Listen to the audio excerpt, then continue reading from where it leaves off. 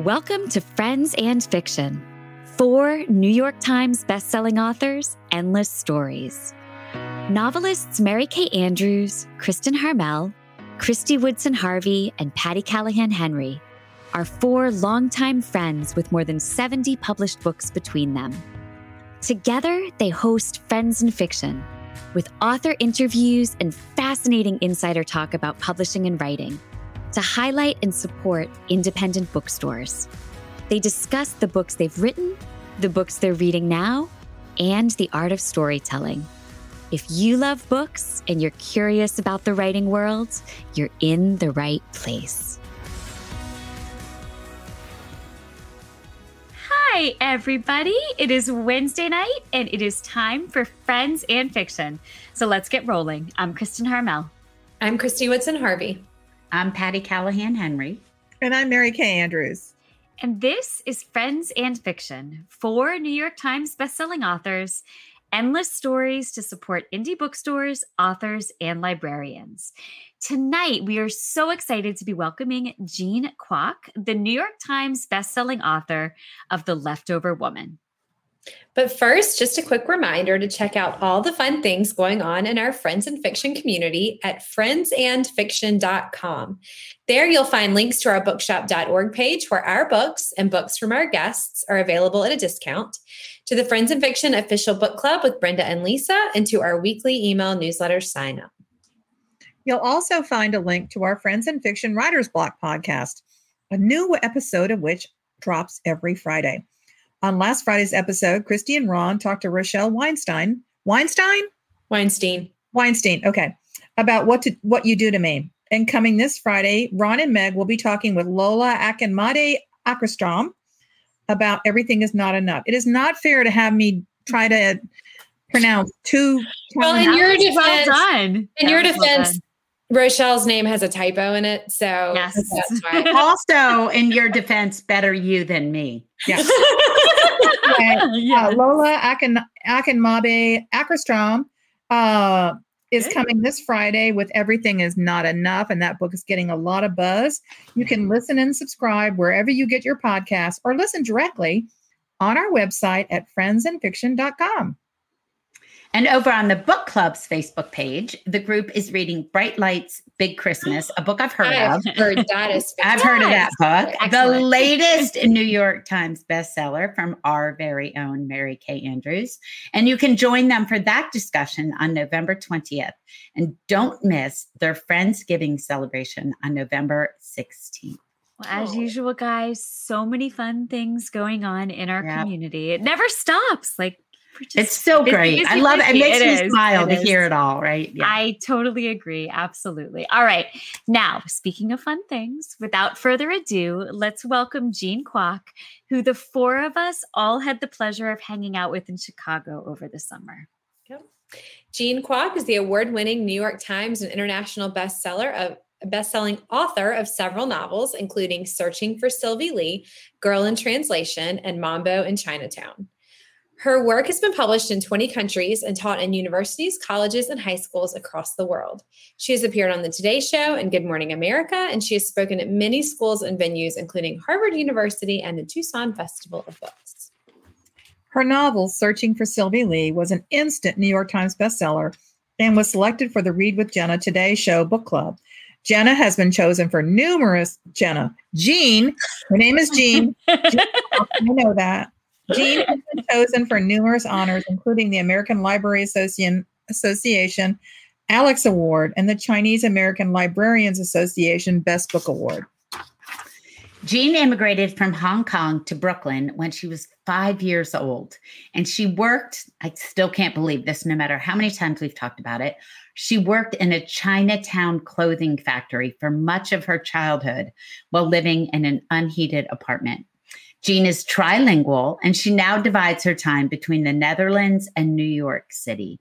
Her new novel, The Leftover Woman, was released on October 10th. Sean, can you bring Jean on? Welcome. Hi! Hi, everyone. Hi. I'm so glad to be here. Oh my gosh. Oh, we are so happy to have you, Jean. Okay, so we are so excited to talk about this book. So The Leftover Woman is the story of Jasmine, a young Chinese immigrant whose newborn daughter was given away without her knowledge or permission, and Rebecca, the wealthy American mother who has adopted a Chinese baby she thought had been orphaned. So there is so much to dig into here, including the way we see one another or neglect to see one another based on our preconceived stereotypes. It's a novel that makes you think and it makes you reevaluate the way you look at the world. So Jean, can you begin tonight by telling us a little bit about what The Leftover Woman is about? And then one of our favorite questions, what is the book really about at its heart? Oh, I love that. I love that. I mean, I think The Leftover Woman, you gave a really good summary of it. You know, it's about two mothers, two worlds, and one impossible choice. Because, you know, Jasmine was told shortly after she gave birth in China that her baby had died. She finds out a few years later that her daughter had not died, but had been given away by her no good husband to a wealthy American couple for adoption. And when the novel opens, Jasmine has followed her daughter to New York City to try to get her child back. And, you know, the reason for this is, of course, China's one-child policy, which was in place for many decades. And that required families to have only one kid. And, you know, like many other families in China, that husband of hers, you know, found out they had a girl and he wanted a boy. The only way to have a boy was to get rid of their existing daughter. So the novel's told by two people. It's told by Jasmine, the birth mother, but also by Rebecca, the adoptive mother, who is a wealthy publishing executive and who has a happy home, a beautiful husband, and a high-powered career, and an adopted Chinese daughter she adores. So indeed, these two women are on a collision course. Wow.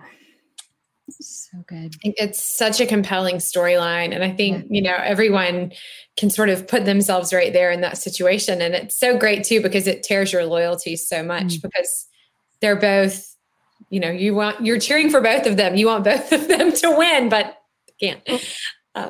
Right. I mean, that's exactly kind of the dilemma. You know, actually an early reader said to me, like, the reader said, you know, you should really make Rebecca into the villain of the novel. And it would be a simpler, you know, she thought, like, better read, because then Jasmine could be fighting against Rebecca for the whole book. And then at the end, you know, Jasmine could triumph or not.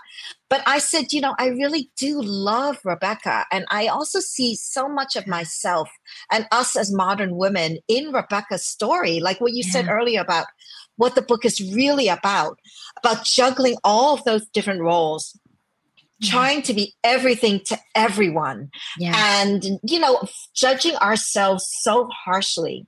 And so I was like, I don't want Rebecca to be the villain. I love Rebecca as much as I love Jasmine. So the book is an interesting read because hopefully you are, you know, conflicted when reading it, because you're like, oh my gosh, I love her and I love her and she's got a reason to have the kid and she's got one too. And then how in the world is this going to get resolved? So I love it. It keeps the pages turning for sure. Yeah. Okay, so let's talk for a minute about this amazing title. In chapter 21, Jasmine says, I was a leftover woman, I realized. After everyone else had carved away what they wanted to see in me and taken what they desired, I was all that was left. I read that line twice and just sat with it for a little while because I think it's a profound statement on what it means to be a woman in the world at times. So can you talk a little bit about what this title means to you? Well, you know, I think titles, since you four are all amazing authors, we have all had our trials and tribulations with titles, right? Where sometimes, exactly. Sometimes you've got the title and sometimes your editor is just emailing you 10 times an hour, like, the launch is coming up and we need a title. Like, we cannot launch the book without a title. Or they send you a list of really terrible titles. Oh, yes. I know. But I have to say, I can come up with some really bad ones, like really, really like, like the Jade Pavilion. That sounds like a bad Chinese restaurant, Fortune of Cookie. Like, no. Stupid love. I don't know. Exactly. I would order from the Jade Pavilion. I'm just saying. Yeah. Thank you. I think Fortune of Beloved. Like, okay, anyway, Fortune of Cookie. Like, I think that's a pretty brilliant one. That might be my next title. No, but basically, The Leftover Women, like you said, has so many thematic resonances within the novel itself. And it really is about the ways in which we as women have to carve ourselves into different roles that are palatable in each environment. And as immigrants, right? Immigrants, people who are displaced, and as women, that we are moms, we are career women, we are friends, we are partners, we are so many different things to different people. And but in the novel, the title has a different significance, in that historically, what happened was that in the one-child policy, what they did was that the Chinese government swept down upon a culture that had always thought that that our family line was perpetuated by men. And so officially girls married out of the family, boys continued the family line. And in a rural society, people had a lot of kids. It was just, I'm the youngest of 7. And, you need those kids because a lot of times some of the children would die, or the alternative was that there was no societal benefit. So it wasn't like there was health insurance or retirement. It was like, oh, you've only got your family, or you could starve to death. So physically, that was a whole preference for boys, but also religiously, we follow ancestor worship, which means that we offer food, money to our ancestors to keep their souls alive. And you rely upon your descendants to do that for you.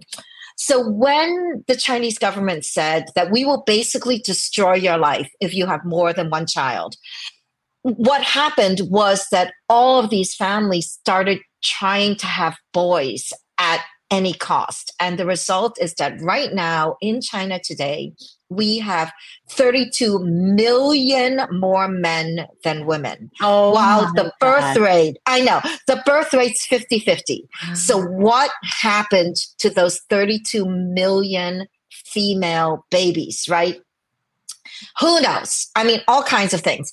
But so that's what the book is about. But the fact is, the government succeeded so well with their campaign to force families to have only one child that nowadays, especially modern, more well-educated Chinese women are kind of like, why would I go marry a guy and take care of him and try to bear him a son again? Like, they're like, you don't want me to have kids? Fine. Okay.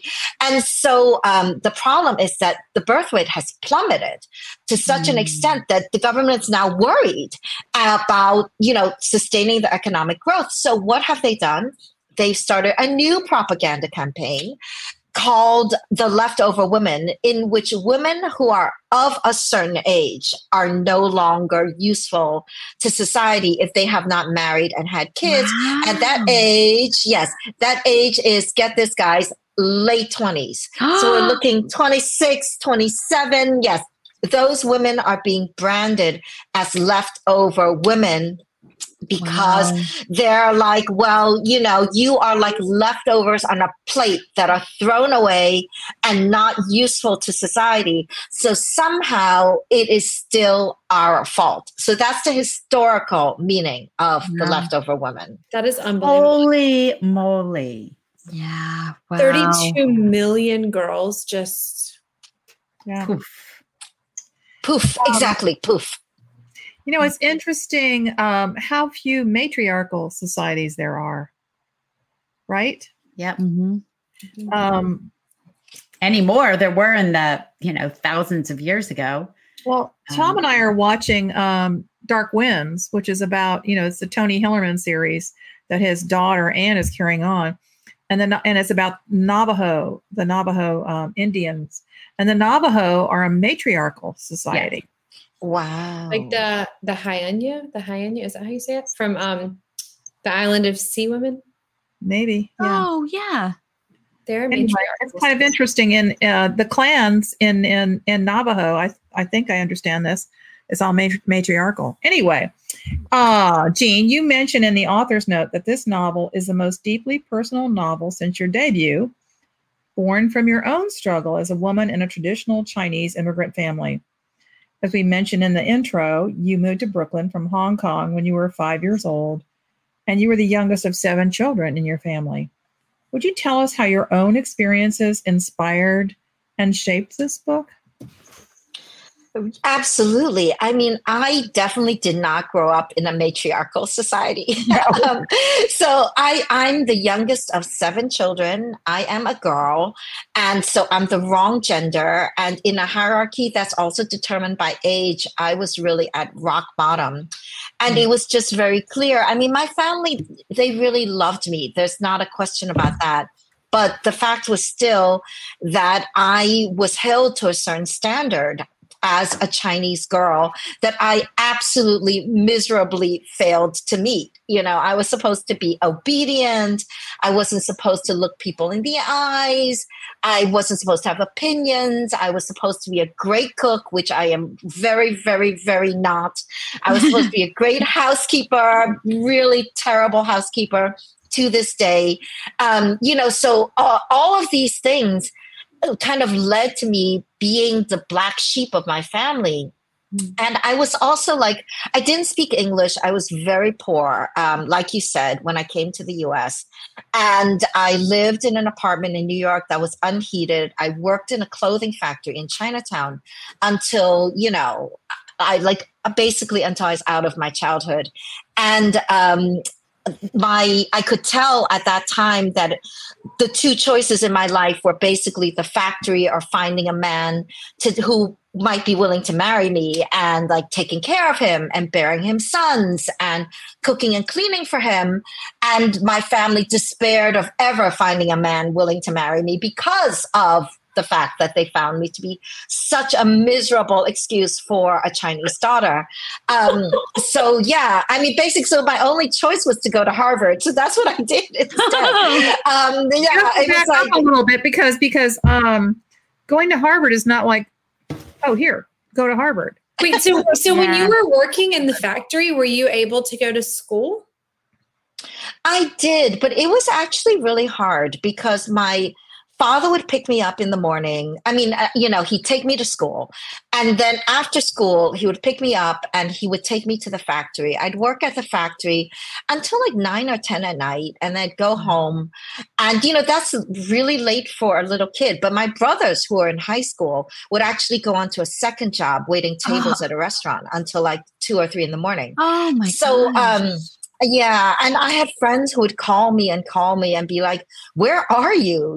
Where are you after school? I was working in a factory. Or I had this teacher who gave us these current events quizzes every day. And he said, there's no excuse for any of you to flunk these quizzes because current events are really important. You need to be a world citizen. These are the big headlines. I mean, he was right in a lot of ways. And he was like, well, you can just take a look at your parents' newspaper, or you can watch the news or listen to the radio. Well, there were no newspapers in my house. And I was working in a factory, I wasn't watching the evening news. Yeah. I couldn't listen to the radio. The factory sewing machines made too much noise. So I failed that test every single day. And he never knew why I failed it because when he asked me, I would lie. I had told one of my little friends who was like, where are you after school? Why can't I call you? And I told her the truth. She went home. She asked her father about it, who was a Yale educated lawyer. And he said, she's lying because kids don't work in factories in America. So I learned from a very young age not to tell people, the truth of my life. Oh, wow. So it was really hard. I mean, I could go to school, but all of my like all of my studying, all my homework had to be done on the subway or during breaks at the factory. And, things that seem really simple, like the really fun assignments, like draw a picture of your room, were a disaster for me because, I slept on the floor on a mattress in this incredibly vermin-ridden apartment. And we didn't have markers. Like, we didn't have markers or art supplies, or magazines to cut fun pictures out of. All of those things are really, really difficult for a working class kid. Absolutely. Jean, I'm going to echo, we're getting comments. Jackie Sunday says she would love to read your autobiography, and I have to agree. And Mitzi Shirk is saying, I am in awe of you. And I can tell you that all four of us on this screen are completely in awe of you. Under, the best circumstances, I can't imagine. Yes. Wow. Okay. Let's talk about Jasmine. We're going to switch tracks for a second while we are all just washed in awe and wonder at who you have become and what you have done with your life. But Jasmine, your character escaped a brutal marriage you talked about and has come to America in search of her daughter, which shows tremendous strength because she's leaving what everybody says she shouldn't. She's bucking society and yet she struggles when she gets to America, partially because of the language and partially because people look at her through eyes clouded by preconceived notions. Talk about the challenges she faces, and obviously ones you did too, both in China and here in America with that. Well, I think you guys are just such incredible readers because these are great, great questions. And, if you want to read my autobiography, I basically put it all into my novels, right? All of my novels are they're all deeply attached to my life and the things that I went through. And Jasmine is very much born of my own existence as a girl in a very traditional Chinese family. And I think Jasmine feels very much like she is has no power, and she is actually, unfortunately, seen too much, but not in the way that she sees herself. So she was also left on the side of the road as a baby, another victim of the one-child policy. And she was taken in by a family that basically saw her as a commodity and married her off at a young age. And it was really only when she found out that her own baby had been taken away from her in a kind of an evil echo of what had happened to her, that she's kind of like, enough is enough. And I'm going to stand up and I'm going to take action. But when she comes to the US, she does encounter tremendous difficulty because she had gotten there by loaning money from the Chinese mafia. And the Chinese mafia is a real thing because one of my earliest memories is that I was standing behind the counter of a relative's house. A relative store in Chinatown. And I, my head just peeked above the glass counter. So just my eyes and the top of my head were above the counter. And suddenly I found myself looking down the barrel of a gun. And it was like this really round, metallic, black thing I was looking straight at. And since I have excellent self-preservation instincts, I did not move. I just sat there and was looking at it. And my relative, I remember put her hand on my head and just gently shoved me underneath the counter so that I was not in the way of the bullet. And that was the Chinese mafia coming to collect protection money as they did from stores in Chinatown. And I guess we were late with our payment. So having borrowed money from basically human smugglers and the Chinese mafia, Jasmine is in a position where she has got to pay it back. No matter what she does, she's got to pay it back. But it's hard because she doesn't speak the language. She doesn't have the skills. She doesn't have the right paperwork. And so she's pushed to make increasingly drastic choices to survive in New York City. Yeah. Oh, wow. Eating better is something we want to be convenient and easy. With Factor's delicious, ready-to-eat meals, every fresh, never frozen meal is chef-crafted, dietitian approved, and ready to go in just 2 minutes. I'm looking forward to over 35 different options to choose from every week, including Calorie Smart, Protein Plus, and Keto. What are you waiting for? Let's get started today and get after our goals. Fuel up fast with Factor's restaurant-quality meals that are ready to heat and eat whenever you are. No prep, no mess. With Factor, there's no prepping, cooking, or cleanup needed. Get as much or as little as you need by choosing your meals every week. Plus, you can pause or reschedule your deliveries anytime. Sign up and save. They've done the math. Factor is less expensive than takeout. Join us and head to factormeals.com/fiction50 and use code FICTION50 to get 50% off.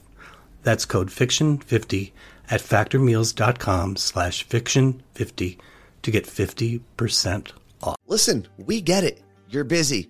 You got work to do, kids to take care of, got to get to the gym at some point. And make sure you're drinking enough water, and figuring out what's for dinner is a whole nother project. Yeah, point is, you're busy. You don't have time for 10 minutes of commercials or scripted dating segments on your morning commute. That's why we created the Morning Show Podcast. I'm Carla Marie. My name is Anthony, and the Morning Show Podcast is a daily podcast aimed at keeping you informed and entertained in under 25 minutes. We kick off every show with the Core Four. It's the 4 biggest news stories that you should probably be aware of, and then we continue on with music, games, pop culture news. And, of course, what's trending, the thing you didn't know you needed until Carla Marie told you about it. Yeah, it's my favorite. You can get the Morning Show Podcast on Apple Podcasts or Spotify or wherever you get your shows. Wow, we have so many questions coming in. No, it's unbelievable. Yeah, I know. Yeah. But we want to try to keep on track talking about the leftover woman. So Rebecca in the novel is another main viewpoint character. She's a white American and editor-in-chief of a publishing house, and she and her husband, Brandon, have adopted a Chinese daughter named Vivi. Can you tell us a bit about the character? I mean, you already told us that you were very sympathetic to Rebecca, and about your decision to set her in the world of book publishers. That's interesting to all of us because we kind of know that world, and you do too. Well, that was like the most fun part, right? To write Rebecca and that insider look at the publishing world. Because as the 4 of you know well, as New York Times bestselling incredible authors, I mean, the publishing world has its own set of rules, which nobody tells you. And there are these official rules, which nobody follows. And then there are like the real rules, which somehow you're supposed to figure out, and which we only figure out by trial and error and by having lovely friends like each other, where we're like, oh my God, this just happened. What am I supposed to do? And so it was great to kind of have an insider look at that publishing world. But I also really identify with Rebecca just as a modern woman. Yeah. Trying to have a successful career. And, you know, she and her husband, she loves her husband, but she says at the very beginning, their friends call them Beauty and the Brains, with her being the brains part. You know, he's great looking, he's talented, but he also says to her, you know, you are the real intellectual force of this relationship. And I love that about Rebecca. I mean, Rebecca is amazing. And she makes big mistakes, as does Jasmine, over the course of the novel. And of course, her life starts to crumble until she manages to pull it back together again. But, you know, I have all respect for her as a well-educated modern woman who's trying to juggle all of these roles. It's like, is there ever a day when you don't feel guilty, right? Is there ever a time when you're not making a decision between should I, you know, do I take the time to work on my book, or do I take care of my kid, or do I go out to dinner with my partner? And it just never feels like you're enough. So that was what went into Rebecca.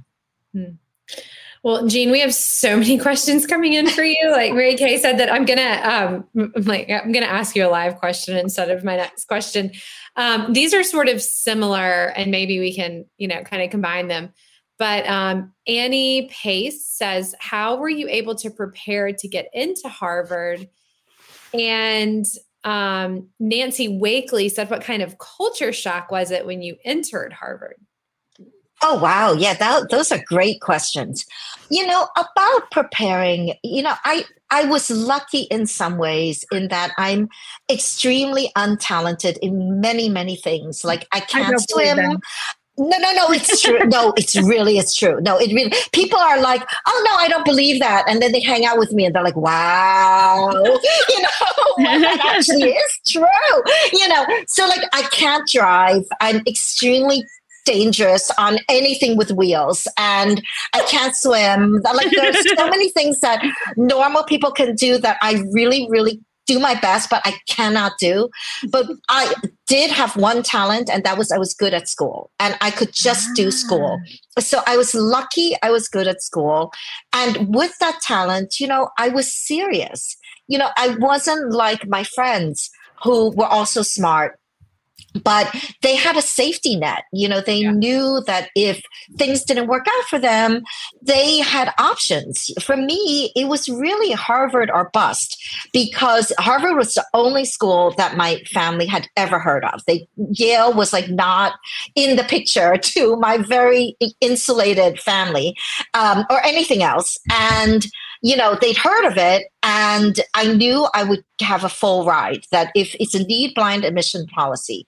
So if I got in, they would pay whatever was necessary for me to be able to go. And I thought the chances were best that, my parents would actually allow me to go, because they didn't think it was necessary for a girl to go to college.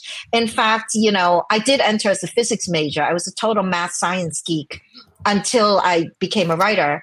And when I was a senior in high school, I got a job at Sloan Kettering Laboratories in New York City. Oh, wow. Yeah, you would think so, except I came home. I had to tell my parents, and they were like, well, I'm like, this is a very prestigious job, molecular biology lab, Sloan Kettering, Cancer Research Center. It'll look so good on my college record, preparing for college record. And the only thing they asked me was, they said, well, who runs it? Is it a man? And I was like, yes, the head of the lab is a man, as they so often are. And they were like, no, you can't do that. You're not allowed to do that. You're not allowed to take the job, because it wasn't considered appropriate for me to be working with a man. So that was the kind of situation I was in. So it wasn't like I had to go to school, according to my family. So I was serious about going. Once I got there, it was pretty rough. I mean, it was a real culture shock. And there were kids like me there, but there were a lot of kids from a very different, very privileged background instead. But I have to say, it's like when you look at Rebecca did not ask to be born into privilege, just as I didn't ask to be born into poverty. And the fact that she was born into privilege does not mean that she had an easy life. I mean, she has her own trials and tribulations and a ton of expectations from her family, from her father, that she feels like she cannot meet, and that she's not good enough, and that she will never be good enough. So we all have our own burdens in life, but it was a real culture shock indeed when I went to Harvard. I bet.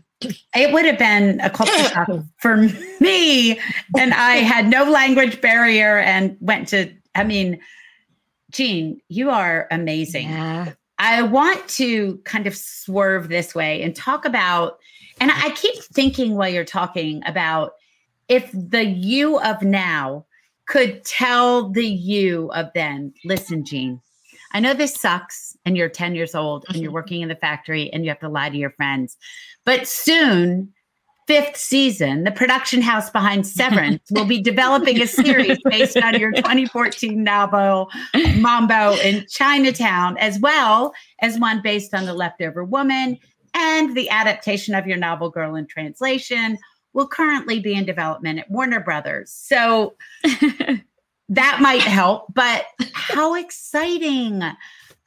You said in a statement to Variety, I'm thrilled that there is room these days for stories like mine about women, ambition, and people of color.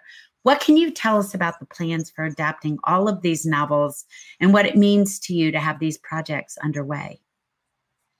Well, it is really exciting. I mean, all 4 of my books are in development. So they've all been optioned. And The Leftover Woman really kind of flew off the market because it was optioned long before it was printed. I mean, it just came out. It became available on 10 October, so about a week ago, but it was optioned as soon as the manuscript was done. So it was preempted. And so I was incredibly grateful for that. And it's thrilling that they're all in development in different ways. Some might be films, some might be limited series, some might be unlimited series. So that's exciting. And I know, we were all talking before we came on live about being an author and kind of the pressure of the tour and the whole thing. But I was thinking that if I could look back to myself when I was an unpublished author and all I ever wanted was to hold a copy of my book in my hands, it's like, it's true. Like every day would be a dream come true that we all live now, right? To be the authors that we are, to have the books that we have. Definitely. Absolutely. All right. We have one last question for Jean, but first we want to remind all of you out there to head over to friendsandfiction.com to find out more about our podcast and to sign up for our newsletter, which includes exclusive Q&As with our guests, like Jean's Q&A in today's newsletter, which always covers more than we can get to on the show. So subscribing is totally free, as is subscribing to the podcast. So make sure that you are signed up for both at friendsandfiction.com. Now, Jean, I'm going to finish today with another live question. Meg, who takes care of looking at our questions as we're doing the show, has said that you have more questions coming in than she has seen in almost any other episode. I can imagine, because I have so many questions for you right now. And I'm like, man, I talked to you about so much in Chicago, but I didn't know all of this. And I had no idea. Touch on it. I know. And so, Jean, I hope if you have a chance, you might drop by the Friends and Fiction page and answer some of the questions that are in the comments, because people have some fantastic comments. I'm going to end with one of the ones I like the best, which is from Carrie Soderman. And she says, Jean, what empowers you now? And when were you able to start making your voice heard? Oh, what an excellent question. I think that the most empowering thing I've ever done was really to become a writer and to start working on having my true story be heard. And of course, I was thrilled when I got into Harvard, and it was great to get out of the factory and not have to return to that factory. But there's something so magical about books. And, I think we're all readers first, and then some of us become writers second. So we understand that journey from both sides. Just to lose yourself in a book, to be able to identify with the character. I felt really saved by books as a child because I found people in books that I, connected to more than anybody I knew in my real life. I found inspiration and hope and solace in books. So I think that for me, it will always be in books that I find empowerment. Oh, wait, I have to ask. I have to ask, because this is one of our favorite questions on the show. What was the book when you were a child that made you feel like there were possibilities? I really loved, there were so many books I loved. I think I would have to say Anne of Green Gables. I was a real Anne of Green Gables fan. And I just, freckled, redheaded Anne who looked so much like me. I know. but I identified so with much her in common. So much. Yeah. I know. But, that's the great thing about books, right? Is that you can have a soul-to-soul connection with a character and thereby with the author of a book, because we all put bits of ourselves into all of our characters. And, and Anne was just, I felt so much for like dreamy, creative, climbing trees in trouble. And you were bosom friends, right? Bosom friends. Absolutely. Kindred spirits, bosom friends. Yes. Exactly. Oh, so Jean, I feel like we could talk to you for so much longer. I think you're speaking the language we all speak, and that's the language where we love books and words and emotions. And I just know our viewers out there are going to want to follow you and stay in touch with you. How can they do that? How can they find you online and on the road in the coming weeks? Well, I am, of course, on social media. So I'm on Instagram, Facebook, and whatever the heck Twitter is nowadays. But the easiest way to find information about me and about The Leftover Woman is, of course, my website. That's just my name, jeankwok.com. My events are there as well. So if anybody is in the area that I'll be going to, I would love to see you. I am in California, San Francisco today, and I'm in the California area for a few days. Then I'm heading to New York and Canada, and then Iceland and Hawaii, and all kinds of other places. So it's exciting. But the main source of information is my website. And I'd love to go on the Friends and Fiction page and try to answer as many questions as I can after we're done with the interview. So thank you guys so much. Thank you so much for being here. Thank you, Jean. You are such a delight. Congratulations. Thank you, Jean. And to all of you out there, please make sure to check out The Leftover Woman out now. And if you go to one of Jean's events, please tell her we said hi. We all adore her. We would love for her to know. Oh, there she is. We would love for her to know. See, Jean, Sean's trying to take you out already. I just have to say. But then he put you back in. Oh, right. No, but thank you guys so much for having me. I love being an honorary Friends of Fiction. So, it's the best. Absolutely are. Well, thank you so much, Jean. We appreciate it. Good night, Jean. Good night. All right. Now, all of you out there, do not forget you can find all of our back episodes on YouTube. We will be back next week to welcome Lori Rader Day, the author of The Death of Us. We have such a fun episode in store for you, and we cannot wait. So thank you so much for being with us. We will have a brief after show tonight if you'd like to stick around for a few more minutes, and then we'll be back next week with more fun. Have a wonderful week, everyone, and see you in the after show. See you in a... She was amazing, right? I just can't stop thinking about, like, what is it inside of you? Yeah. Like, what is it that separates people? Like, that makes give into it and fight their way out of Yeah. the people that. Right. How do you have that much to overcome and just claw your way out of there? You know, it's just incredible. unbelievable.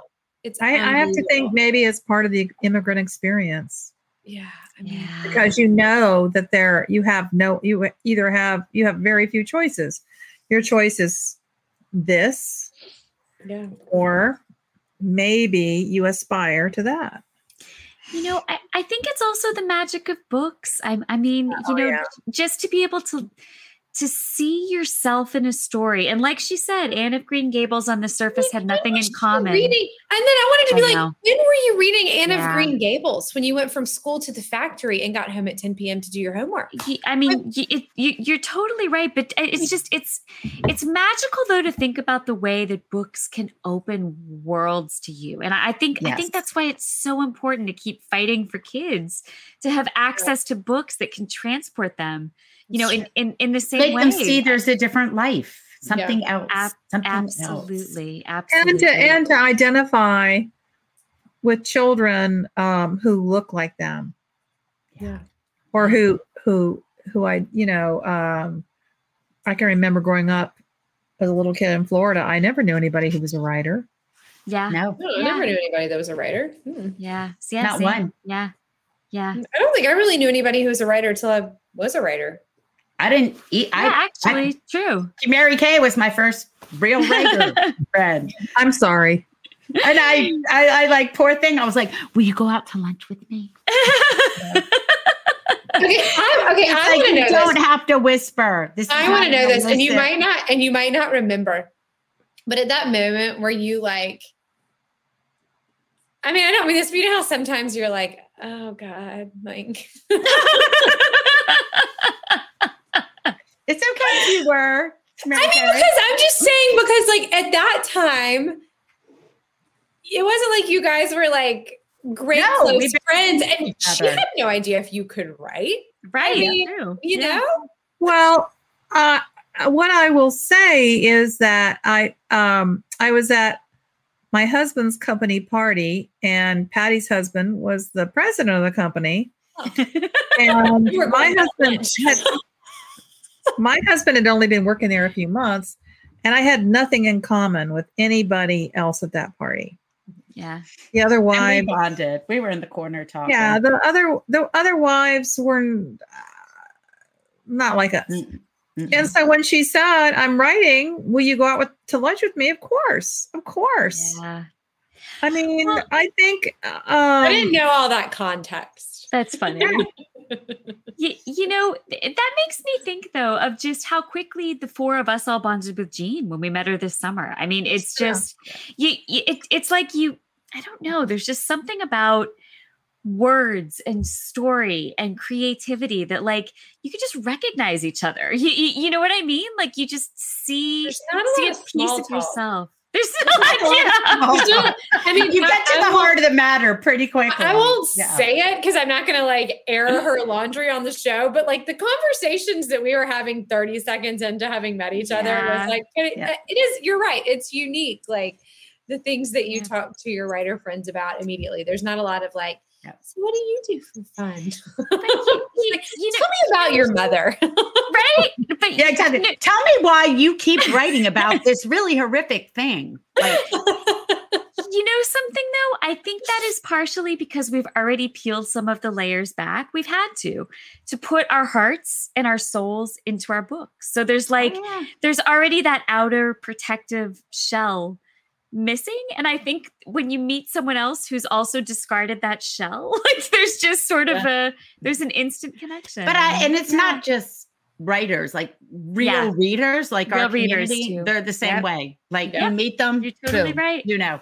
Yep. You're 100% Yeah, right. you know, I have a note on my clipboard by my when I do the show, and it says, it's a note to myself, and it says, "Be vulnerable." I love that. And I think the best writers, to me, in their personal life and in their fiction, are vulnerable. They, they kind of strip away the stuff that most of us would try to hide. Yeah, that's and so true. We just put it on the page. Yeah. What? We just put it on the page, right? Well, and we tell people it is fiction. I mean, when people, you know, I've had so many people say to me, "Wow, all your characters have had terrible marriages and terrible lives. And are you married?" I have to say, yeah. It's not, I mean, I make stories up, but they come, we all make stories up, and Jean makes stories up, but they come from somewhere. Yeah. Right. That's a good point. Yep. Absolutely. Yeah. And then we kind of help each other with our stories. I mean, all of us have put up SOS flags, right? Yep. Yes. When we need it. I was thinking about when I was trying desperately to hand in Bright Lights Big Christmas. Patty, I don't know, did I send out the SOS to you? Were we together? Or did I just send you the last chapter and say, I don't know how to end it? No, I was at the house. I was staying in the squirrel's nest, and I came down and you were like, SOS flags were coming out of your ears. And I was like, what can I do? What can I do? And you said, I don't know how to end it. And I grabbed the laptop and I read the last couple chapters and we solved it. Yeah. Yeah. But Patty said, why you don't need all this stuff. Yep. Just do this. And I'm like, oh, okay. I couldn't see that. None of us can. That's why we have each other, including Jean. Jean's still backstage. Absolutely. Bring her out. Yeah. Come on. Come on, bring her on. Keep talking to us. Oh, hi. Hey, Hello, hi. I just couldn't go off. Like, you guys are so fascinating. And I loved seeing the after show and hearing you just kind of chat and be relaxed. And I think that's such a great thing that you do, just to kind of hang out with everybody and talk. Okay, but so now that you're here, I want to know how you had time to read. Yeah. When you were a kid. Yeah. It was.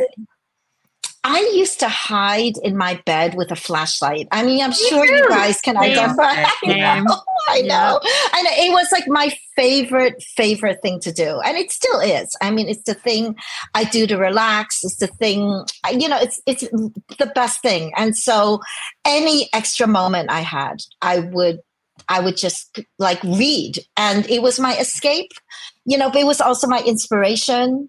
It was my way of learning about things. I mean, because I really did not get taught a lot of the normal things that you should be taught by your parents. And so I learned that all from books. I guess that's why I'm so, obsessed with books.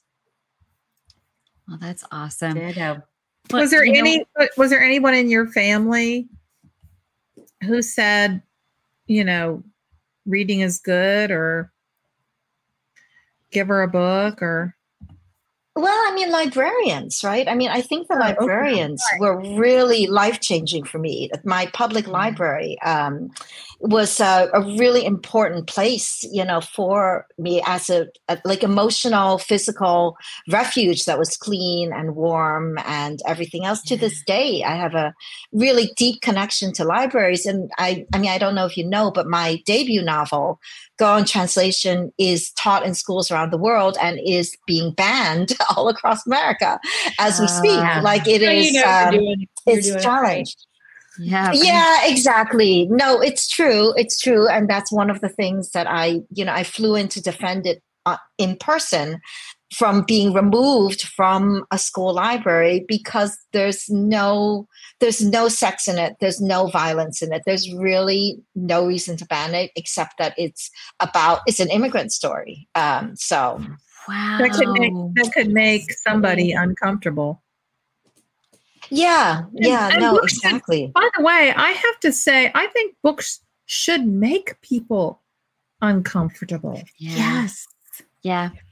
Yeah, it's about pushing us out of our comfort zone. And there's a completely different level of understanding. Like when you watch some, kind of random personality-less like image somewhere, you have a very different feeling than when you've spent 400 pages with someone that you fall in love with and you relate to, and you understand that like they're thinking about the same things you're thinking about, and they're worrying about the same things you're worrying about, except like times a million, because their life is a million times harder than yours. But you have that like human. Yeah, I think it's so important. I mean, and it's proven like readers are much more empathetic humans because they understand. Children especially. Yeah, absolutely. Yeah. All right. I feel filled up to the tippy top tonight. I know. I'm like right here. I feel filled up with goodness and light. Jean, are you going to be at the same writers' workshop as Patty and me? Are you going to be at the Hawaii? Oh yeah. And are you guys going to Hawaii too? Yes. You're going to be the Kauai? Oh my God. Oh, we're going to have such a good time. Oh, that is amazing. Oh, that's awesome. Jealous. Not only me too. Now I want to go without us, but you get to hang out. You should go. We'll rope you guys in. Yeah, that's amazing. No, and I mean, I think we're all teaching there as well. So, if anybody wants to come take our class, come to Hawaii. It's going to be a horrible experience, Come to Hawaii. We're going to make you dig drink cocktails. Psyche, and we're going to make you dig up your compost pile and write it down. Under a palm tree with a nice drink in your hand. It's going to be so hard. So, anyone want to live the hard life? I know. That's right. That's right. Jean, thank you so much for being with us tonight. We loved having you. We loved your honesty. We loved your openness. We loved your heart. And we're just so excited you're here. And we're so excited your book is out in the world. Yeah. Thank you guys. I actually really have to go now. I just wanted to thank you all. I have an event tonight, but what can I leave by myself, or do I have to wait for a show? We're actually ending this show right now. So everyone out there, we will be back. We'll be back next week to welcome Lori Raider Day, author of The Death of Us. We'll see you next Wednesday night. Thanks, Jean. Thanks, everybody. Thank you, Jean. Thanks, guys. Bye. Thank you for tuning in. You can join us every week on Facebook or YouTube, where our live show airs on Wednesday nights at 7 p.m. Eastern Time. Also, subscribe to our podcast and follow us on Instagram. We're so glad you're here.